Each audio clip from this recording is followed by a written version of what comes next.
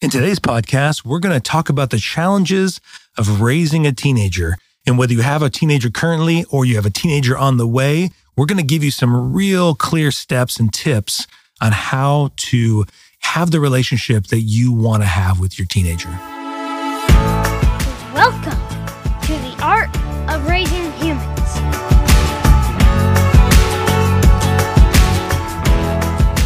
Hello, and welcome to episode 74 of The Art of Raising Humans. I'm Kyle. And I'm Sarah. And first, we want to say Happy Mother's Day. You know, this should be dropping the day after Mother's Day. Yes. I hope your Mother's Day has gone fantastic. We'll find out since we're recording this a few weeks before Mother's Day. But I hope all the moms listening to this podcast had moments of real joy and really felt celebrated and loved by their kids and families. And for any of you where that wasn't happening, we want to tell you we appreciate you and the job you do as a mother. Yeah. It's a difficult job. We are there with you. We support you. We want to encourage you. We value the work that you're doing.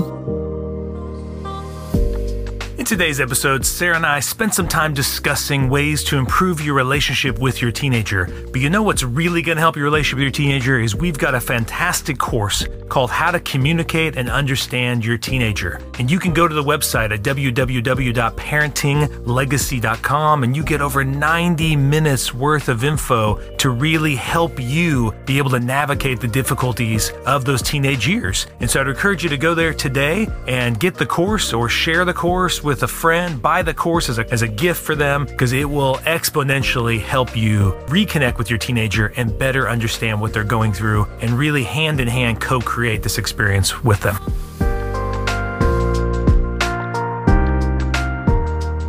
Well, I like the word you said, encourage, because today we want to talk about some of the challenges mothers might have faced. Dads too, on Mother's Day, because we want to talk about the challenges of raising a teenager. Yes. We want to spend this podcast today just giving you some maybe new ways of thinking and understanding what it's like, the uniqueness of this stage, you know? Very unique. Yeah. Well, what would you say is unique about it? Because I know every stage has its own uniqueness, but I think the teenage years in particular can cause a lot more fear than all the other ones. So what's unique for you, Sarah, about raising a teenager? You know, a little background to that. I feel like every time I remember having our first infant, and I sort of started to feel a few weeks in that I was getting it down, the whole feeding and all of that. And then some new developmental stage hits and all that's out the window and you're doing, now it's this new stuff. And it keeps going in life where now we're dealing with keeping you away from touching electrical outlets or keeping you safe on the playground. And then it's navigating friendships and school and learning and things are always changing and changing and changing. And then the teenage years hits and it feels like that might be the biggest change. Yeah. And that one, even though I don't know how many teens I've worked with, I don't know how many parents I've talked to about teenagers, loads and loads, all the classes and trainings and everything. And it's still my own personal experience of the teen years where they're finding themselves and they're kind of pulling away and the relationship does a complete flip in this way I've never experienced before. Yeah. And after 13 years of kind of them pursuing you, it really shifts. Some of the dynamics in the relationship really shift. And even though I think I prepare and I've thought about it and all this stuff, it still is quite an experience to walk through. Yeah, I think you said that well. And there's a lot more serious consequences too during the stage, you know? Yeah. It seems like a lot of the stuff you just explained, it does, I think, elicit more fear because the negative outcomes are just so much more apparent, you know? It isn't just falling down and scraping your knee. It's like demolishing a car.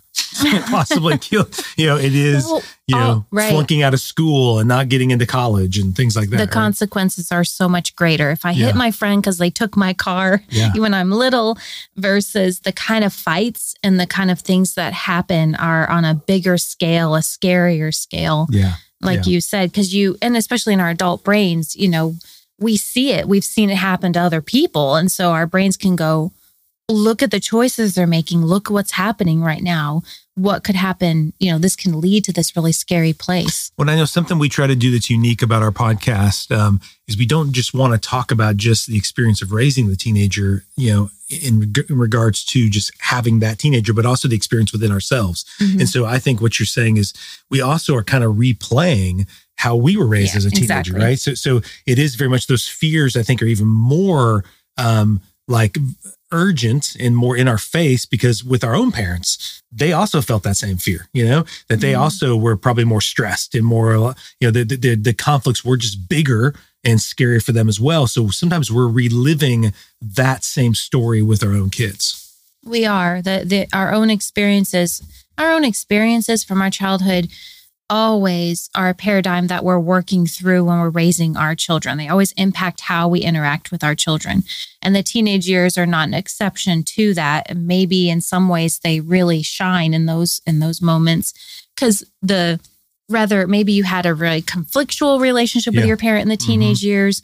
And so that's always it's ever present in your mind as you're interacting with your child and thinking, oh no, they're pulling away like I did. Or, oh no, look, we're fighting just like what happened with me and my mom. And so that's there. Even if you feel like we're always trying to work that stuff out. I don't know if we ever arrive at some totally whole place, but we're always hoping to heal and grow. But it's still there. It's like kind of in the back of your mind. Yeah. I don't want these things that happen to me, or these choices I made. I don't want my child. I want to save them from that. I love them, and I want to see an easier maybe I'm afraid road. They're going to have sex too early, or they're going to experiment with substances or alcohol or things like that. School problems. Friendship issues. Bullying. Anything like that, you start to worry that that'll be the path they're on, and you want so desperately to save them from the aches and the pains and the troubles that you went through. Yeah.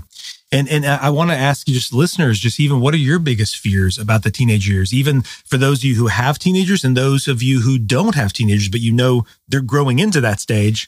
What are your biggest fears going into that? I know the ones that I hear real common, Sarah, I'd love to hear yours, is a lot of times I hear in session when I'm helping teenagers is the parents are so afraid of losing the relationship. They're afraid that this closeness they once had is going to go away. The kid's going to go to college or move away, and they'll never be close again. And almost every time that's followed up with just like me and my dad, or just like me and my mom. They're really afraid that they will never, ever really know their kid the way they did before. Yeah.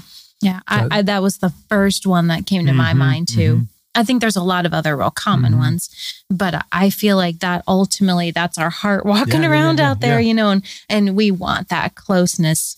And everything's changed so much. The way they're talking to us and the way that we're relating to them has shifted. And it's a little hard to catch up, to keep up with the changes at that age. Yeah. So there's that distance. I think another fear is that they'll just make these mistakes that just can't be, you can never come back from. That will go with them for the rest of their lives. I mean, even something as big as addiction, they might get really addicted to something like pornography or drugs or alcohol, but then they'll also make mistakes relationship-wise or academic-wise or those kind of things. Or another one is maybe because of the distance in the relationship, I failed them in giving them the necessary skills that I wish I would have had. Going into adulthood. And so they feel this pressure to force feed the kid. I've got 4 years I've only got a couple more years. I got to force feed you all of these things. I need to make you eat healthy, make you understand how important exercise is and good sleep habits and, all these kinds of things. So now is every listener feeling some anxiety and stress? Yes. Now that we've laid all that out there, it's like, whoo.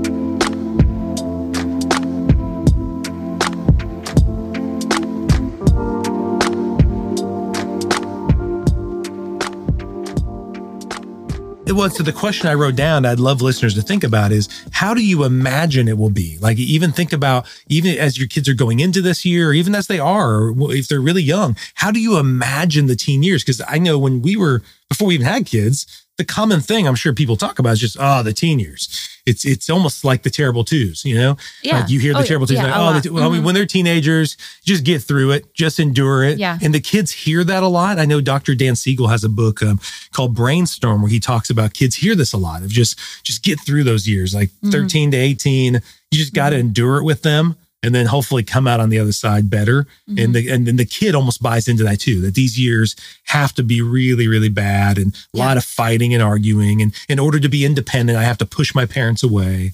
Well, I think it's really important I think sometimes we give a 5 seconds of thought to what we think about the teen years, but I actually think it's important to either sit and write it down or sit with the other parent or a good friend or something and really kind of talk it out. Because a lot of times we'll sort of mindlessly or in this blind way of going through these years or these things. And maybe because it's hard to actually think about, to face your fears or face your belief systems and things that happened.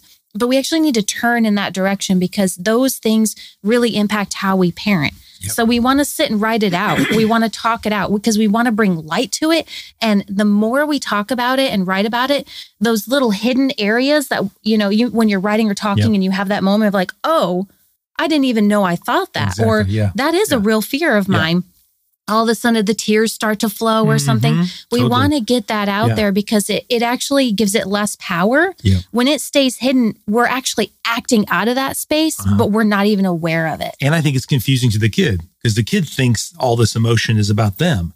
And really it's about the parent going through this story. Yeah, we have our own triggers and traumas and in trauma, even just a stressful relationship with my parent during the teen years, whatever it might be, could be really great and a really scary, horrible thing. It could be a minor thing, but those things all play in. So we want to bring those things to light so that we can, not that we can make it all perfect, let's go get healing, talk to somebody. If it's something, we really want to work through it and heal ourselves and work through ourselves. We talk about that all the time. A lot of this parenting piece is what's going on inside of us. It's less about our kid and really what's going on inside of us. We want to work through it, but at the very least, we want to be aware of it. So when we have these little moments, we can go, oh, I think that has something to do with what's going on right now in this moment. Yeah. And it gives it less power. It also gives it context. I think it helps the kid have context of why you seem so scared of this or why you're so energized and triggered by this thing I did is when the parent goes, this is the story I'm telling myself about this, or this was my experience. And I can do it in a way not to say, so this is your experience, but I can just open-handedly look at it with the kid so the kid better understands where I'm coming from and why it's so hard for me to imagine a different outcome, because the only outcome that parent knows is this negative outcome. That when I made those choices, this is what happened. And the kid is feeling this like, I'm not you. Like my choices I don't live in the same world you lived in. I live in a different time, a different place. And all of that's true. And it doesn't negate the wisdom the parent might have because of what they've been through. But if fear is at the core of it, it's almost like fear will predict it has to happen the same way it happened to me. Yeah. And that's going to make you more controlling and more scared and more angry and more demanding. There's just a different way wisdom is shared too. Yeah.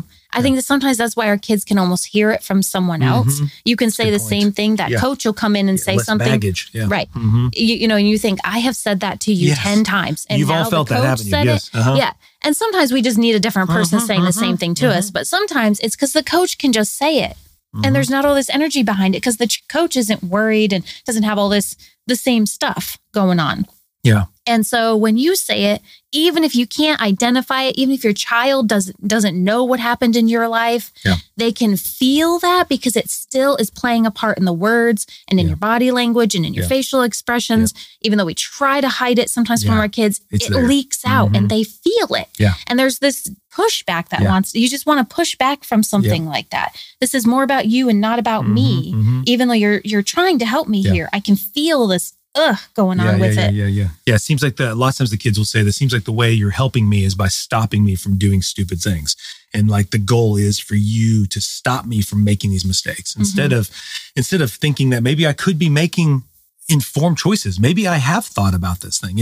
And I think the kid also, at least the teenagers I've talked to, Sarah, they know they need that guidance. Like they know they actually need people to help them. They're not so arrogant. I mean, I know they can present that way as I know everything. It's a real common thing, but they aren't so arrogant to believe that they really do know everything. I mean, they know there's a lot they don't know, but it's almost, they feel like the only way to be independent is to push you away. even the help you're offering, because the help seems tainted. The help somehow seems to be tied in to the story that you just said, that the story within the parent, and the kid saying, that isn't my story. Don't make your story my story, Yeah. And I think that's the real trick. And that to me goes into the idea of the kid.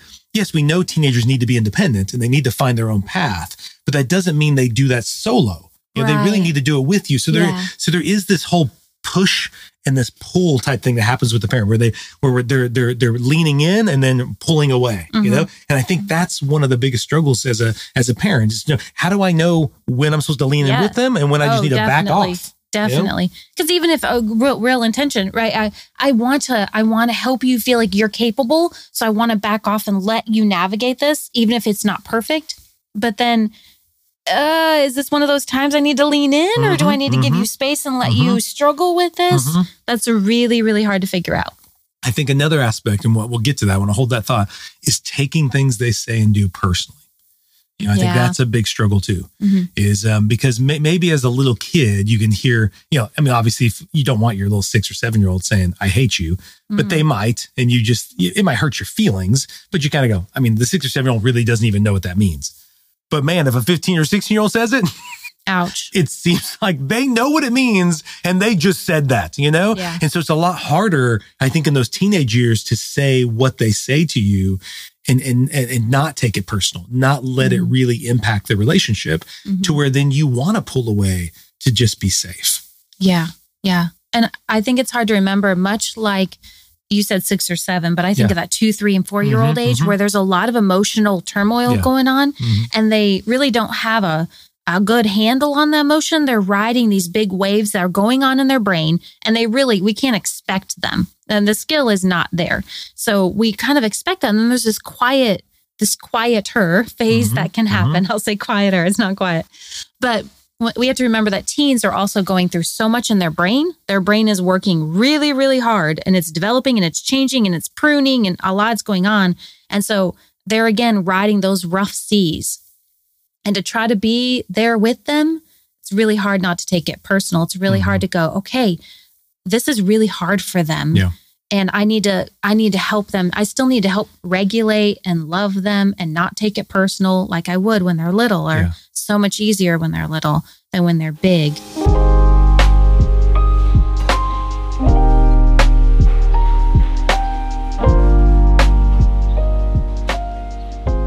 And I think you go back to a great point. Okay. So one of the keys is you're saying, well, how do I know when to, lean in or pull back?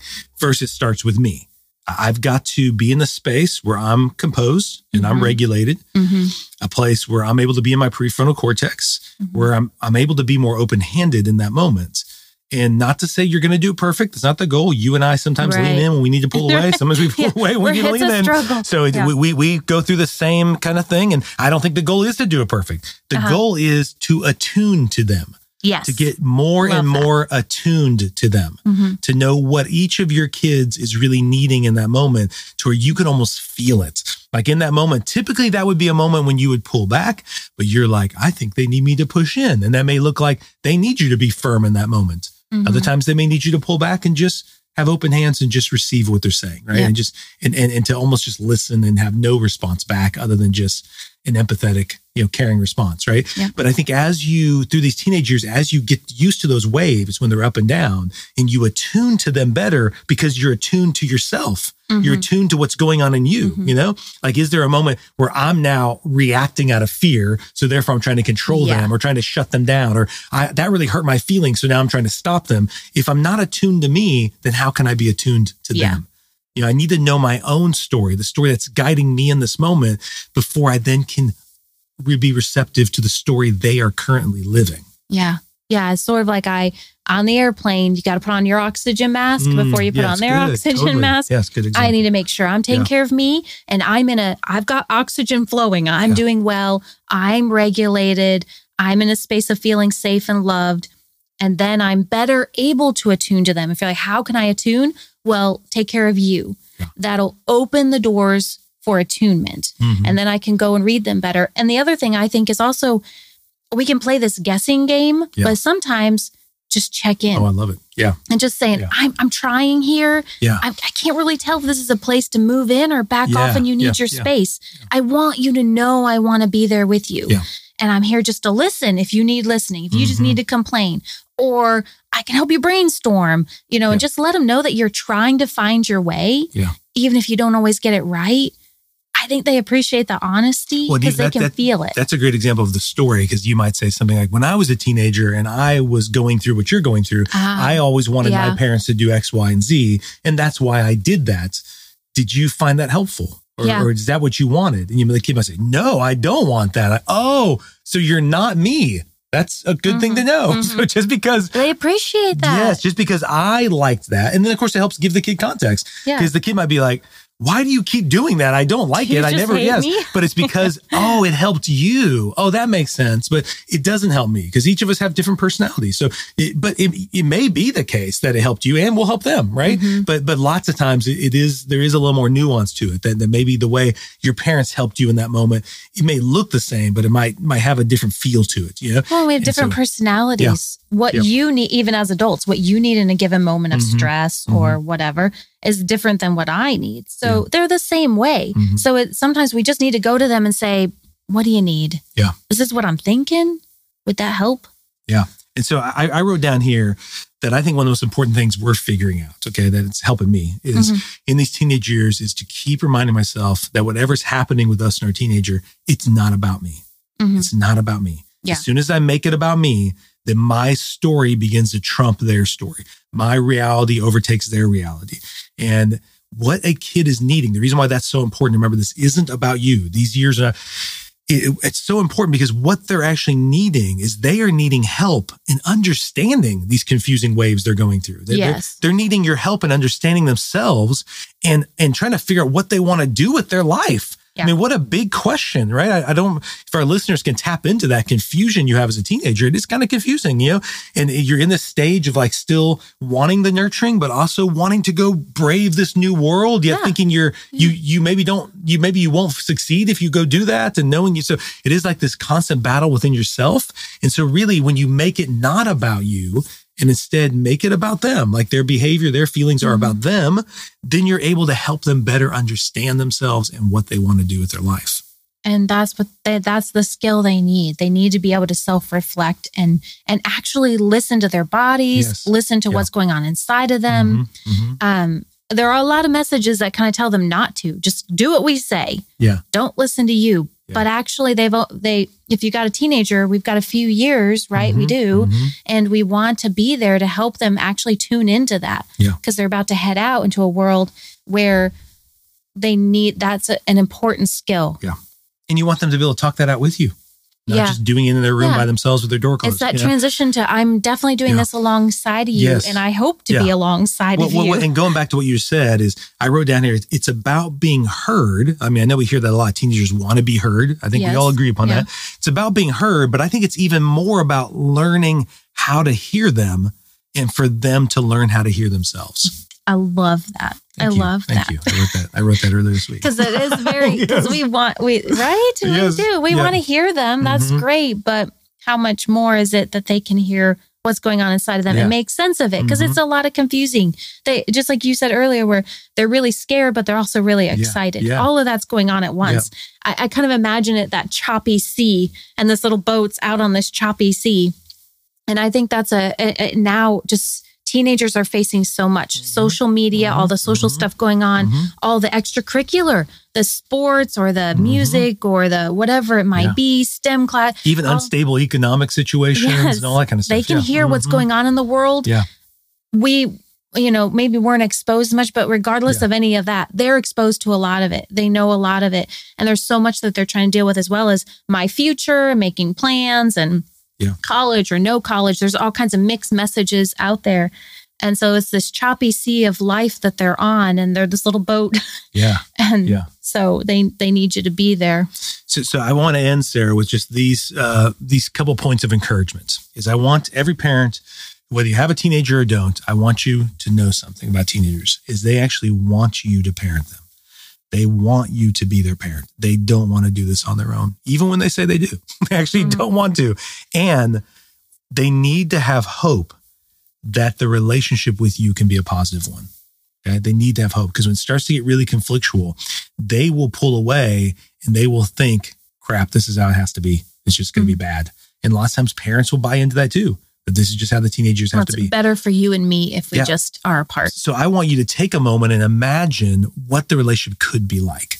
How could the relationship look if you had a healthy relationship where you're both listening and hearing each other and co-creating a new relationship during these teenage years, that you really do have more say and influence than you think you do. I know it seems like you don't. It seems like they're not listening, but they are listening and they are taking it all in, and your words mean more to them than you ever will know. So I hope you take advantage of the course that we have. If you want more information on this and really get even more equipped for these teenage years, because it is a challenge and we want to do all we can to offer you help during that. And if this is really helpful, please share this podcast, like it, send it to friends. We really hope we're creating a lot of value for you as a listener to help you create the home and family that you dream to have. All right. And I hope you all had a happy Mother's Day. I wanted to say that one more time, and just have a fantastic week this week, and go love on your teenager. Go towards it with hope and courage that this relationship can be different. We appreciate you. And if you don't have a teen, now's a great time to be laying that foundation for those teen years to come, because what you lay down now will come back in the teen years. So it's a great opportunity to imagine, like you said, imagine what you want it to be and work towards that goal. We appreciate you guys listening, as always. The Art of Raising Humans podcast should not be considered or used as counseling, but for educational purposes only.